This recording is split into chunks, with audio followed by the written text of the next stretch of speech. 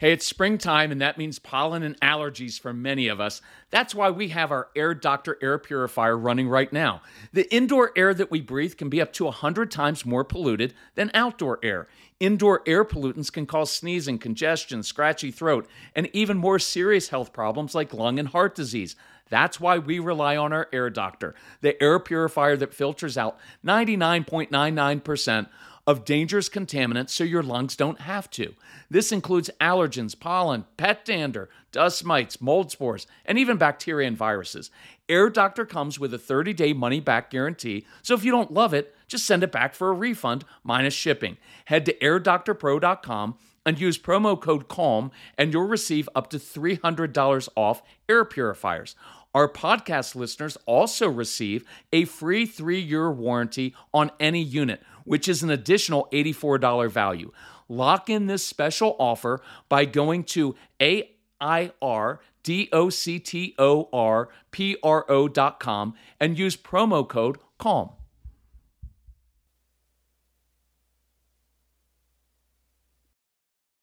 Look, Bumble knows you're exhausted by dating. All the must not take yourself too seriously and 6'1" since that matters. And what do I even say other than hey? Well, that's why they're introducing an all-new Bumble with exciting features to make compatibility easier, starting the chat better, and dating safer. They've changed, so you don't have to. Download the new Bumble now. So let's say you have a couple kids, say in this case, 2 daughters, and one of the daughters, maybe the strong-willed one, says something mean to her sister. If you're a normal parent, you are going to walk in and say, young lady, you need to apologize to your sister right now. And I can almost guarantee you with 100% certainty that that little girl's going to say no. And you're going to respond, if you don't apologize right now, I'm going to take away everything you own. To which your strong-willed child is going to reply, fine. Sorry, stupid sister. Right? That's what you get when you try to force compliance, force an apology, force anything on the strong-willed child. And especially if you say right now, it guarantees they're going to push back every time. So I want to show you a different way to handle this. And in this podcast, there's going to be a lot of good insight into how the strong-willed child thinks and what motivates them. Because I think part of our, I don't want to say problem, but I'll say it. Part of our problem as parents, part of the difficulty is that we're assuming that our kids are motivated by the same things that motivate us. That alone is a huge insight, because what motivates us is, well, good behavior, good grades, raise a responsible citizen, all those things, and your kids don't care about those things right now. And you have to get inside the heart and head of a strong-willed child, or any child, to understand what makes them tick. So that's what we're going to address today on this episode of the Calm Parenting Podcast. So welcome. This is Kirk Martin, founder of Celebrate Calm. You can find us at celebratecalm.com. All of our resources are there. The most popular one is just get the everything package, because it's 35 hours worth of very, very practical strategies. But the most important thing to me is not the strategies. It's understanding your kids and why they do what they do, right? So if you need any help, reach out to our strong-willed child who understands yours, because he was one, and he still is one. Casey, C-A-S-E-Y at celebratecalm.com. So back to this scene. You're being a good parent. You're demanding, hey, you need to apologize right now. And then you get the whole, fine, sorry, stupid sister. Now, some of you give a little check mark and you're like, oh, pretty close to an apology for our daughter. I think we'll accept it. And I make this joke sometimes in live workshops that sometimes you have to grade on a curve with the strong-willed child, because they're not always going to do things the way that you want them done. But let's go back to this situation. I'll show you a different way to handle it. And more importantly than the way to handle it is why it works and what we're looking for. So imagine instead that I don't react, I don't get upset, because I realize that sibling fights have gone on since the beginning of time. And so instead, I walk into the living room and I kind of whisper or talk silently, quietly into my daughter's ear and say, hey, honey, I know that when you're ready, you know the right thing to do. And then I walk away and drink. I'm kidding, I'm not going to drink. But I walk away because I want to give my daughter some space. So let's break this down. When I walked into that room, I was confident. I'm not freaking out because my kids are fighting and what happens and what if. Look, little side note. It is why I do not really participate at all in social media. We have our own Facebook page, right? I get on that, but I don't participate a lot. I don't watch the regular news because I don't like all the fear and anxiety it creates of, well, what if this happens? What if that happens? I'm 55. Here's what I've realized throughout my life. Most of the what ifs never happen. And even if they do, they don't happen in the way that you imagined. And so either way, I'm not talking about not planning. I'm a control freak. I like to plan. But I don't like spinning all the time. And we spin with our, well, what if our daughter doesn't apologize? What does that mean? Does that mean she's a sociopath? And what's going to happen later in life? Who's going to marry her? And who's going to hire her? What's going to happen to her? And we spin, and all of this anxiety makes everything worse, and it creates pressure on your kids, and you end up lecturing too much, and they shut down. It ruins your relationship. So when I walk in the room and said, hey, honey, I know that when you're ready, you know the right thing to do, and then I remove myself, here's what I'm doing. Let's break it down. Number one, that phrase, hey, when you're ready, I love that phrase. Never, ever, ever use it like this. Hey, son, when you're ready, go upstairs and get your shoes on. We need to go. You're never going to go anywhere. But in an emotional power struggle situation, when I say when you're ready, think of this. It almost like releases them to do what you want them to do, but it was in their timeline. They had a certain amount of ownership, a certain amount of control over it. I like the word ownership. I like giving kids ownership over their choices within my boundaries. I'm not giving them control of my home or my classroom, but within my clear boundaries, within my clear expectations, I give them some ownership. And so when I say, hey, as in that example I always use of de-escalating, going in and say, young man, you need to calm down right now, almost always escalates things.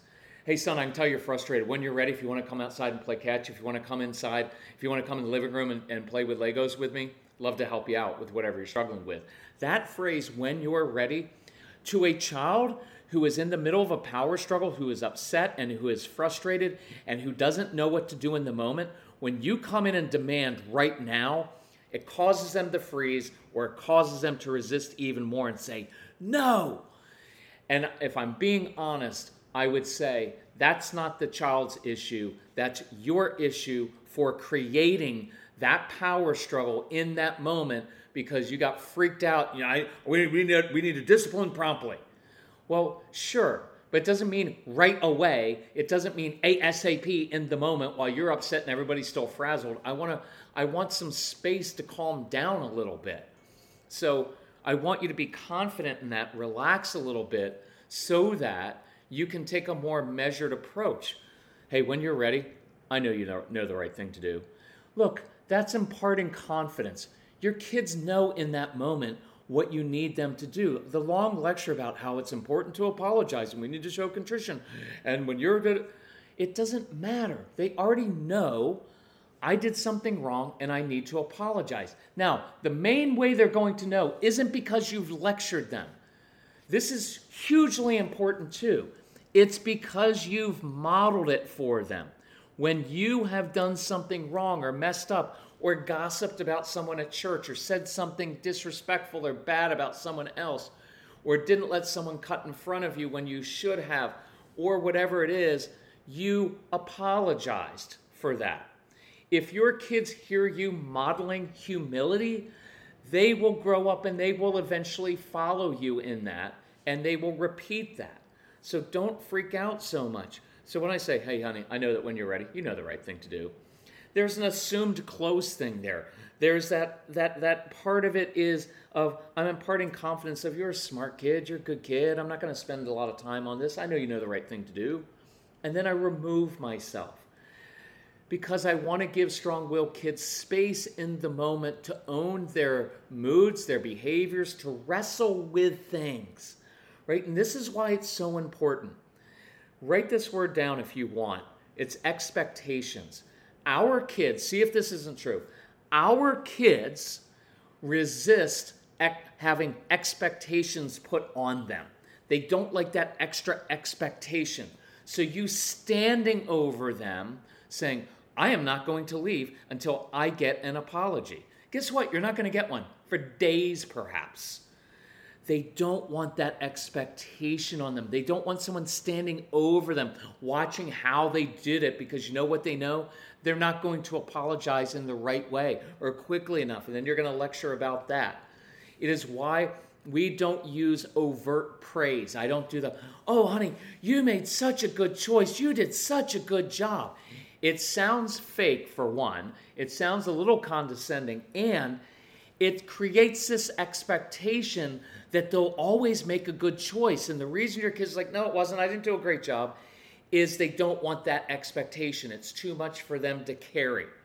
And that's a really important thing to know when dealing with a strong-willed child. That's why when I praise, it's low-key, matter of, hey, good job. Saw how you handled that with your sister. Shows me you're growing up. Hey, you know what? It was a really good choice. Proud of you. Fist bump. And then I'm out of there. I plant a lot of little seeds, but I'm not hanging out there making a big deal out of it. I'm letting them know, I saw that. I'm impressed. Well done. I'm out of here. Here's the other thing. So here's what's going to happen. Your daughter, the one daughter, is not going to apologize right away. Not even for a few hours. So you're going to be lying in bed at night talking to your spouse or yourself, right? Or God saying, are we raising a sociopath? What's going on here? Why can't she just apologize? But tomorrow morning, after you didn't sleep, although she slept just fine, she will get up and that little girl or older girl will do something thoughtful for her sister as an act of contrition. And your appropriate response is to go up and give a hug, a fist bump, whatever. Fist bump probably better, and say, hey, saw how you handled that. Shows me you're really growing up. Fist bump. That's all. Now here's what you're going to struggle with as well. She's not going to use the words, I'm sorry. And that's going to bother a lot of you because you're like, well, when you apologize, you have to use the words, I'm sorry. Why? Why? What we're after is a changed heart, actual contrition. And this daughter put into action the fact that she was sorry about saying something mean, and then she actually took action and did something nice for her sister. She just doesn't want to say the words. Why?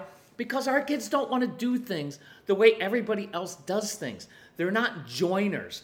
They don't, look, she doesn't want to apologize right now because her mommy or daddy, or to be honest, if you're religious, it's because God wants them to. They want to do it because they know it's the right thing to do and they're ready to do it. And we get all freaked out about, well, she just wants to do things on her own terms. So do you, and so do I, and so does everybody else, right? Let's stop putting that on the strong-willed child. Why don't we spend a couple weeks getting on the compliant child who's too much of a people pleaser and won't take any risks or chances and does things just so you're happy with him, not always out of a good heart. That's equally as true at times, right? There are times that the good child, the good person, those of you who are good out there, your hearts can be nasty, but you cover it up because you know how to behave the right way. Your strong-willed child just puts it all out there. I don't feel like apologizing to my stupid sister right now. I can't believe that you would feel that way and say that. Why? That's what she's really thinking right now. But at the end of the day, well, actually not the end of the day because she didn't do it by midnight, but the next morning, she showed you by being contrite, by doing something thoughtful. She just didn't do it the way you want it done. And if you have a strong-willed child, you're going to have to own that for the rest of their lives. They're not going to do it your way, and that's a good thing. Many of these kids are just, I'm not doing it. They have big hearts. But if you're standing over them and hovering and put all these expectations, look, I'm just going to be honest. Be honest about and really look into some of the expectations you have put on your children. Look, I pick on my religious friends a lot because I come from that background and I know what it's like. Many of my religious friends, you have so many hang-ups over things that sometimes have nothing to do with morality and all about some belief system that you've had that was drilled into you as a kid and you've never really challenged it. And now you're putting it on your kids, and it even, for many of you, it suffocated and crushed you, right? And it actually drove you away from your faith, right? And now you're doing the same thing to your kids at times, and it's just arbitrary. We do arbitrary things all the time because, well, that's just the way that I was raised and it's the way I've always thought. Well, start to question it. There's nothing wrong with questioning it, right? Because you're putting these expectations on your kids that sometimes, I will dare to say, God doesn't even put on your kids. But you are, because that's the way you were raised. So challenge that. And again, I'm going to keep mentioning this. Look, I'm asking you, I'm doing this podcast. I want to help you. Look, there are some people like, oh, you mentioned religion. Well, my honest answer is just grow up with that. I'm not asking you to believe what I believe. I don't even share what I believe because I don't want pushback from everybody. Those of you who don't like me mentioning would probably find that I'm probably closer to you in many sentiments than I am to other people on that side that you, right? So look, we're grown-ups now. I don't want to be this whole silence thing. Well, he mentioned that. Look, if on this particular platform I were allowed to swear, I would swear, but I don't swear all the time. You know why? Because that bothers people, and I don't want to. But I'm asking you to listen and not tune out just because you don't like my delivery or because I mentioned this. I sometimes bring up religious stuff because more than half of my audience and any audience has some kind of religious background, and so it's relevant. So I hope that makes sense. And most of the time when I bring up religion, it's to hammer us to actually get to the basics and do the right stuff right? So, love you all. If we can help you in any way, let us know. We want you to understand your kids so you can actually enjoy them again. Take advantage of our sale. Take advantage of the resources on the website. Reach out to Casey. He will help you with all this. And if we can help you in any way, please let us know. Talk to you soon. Bye-bye.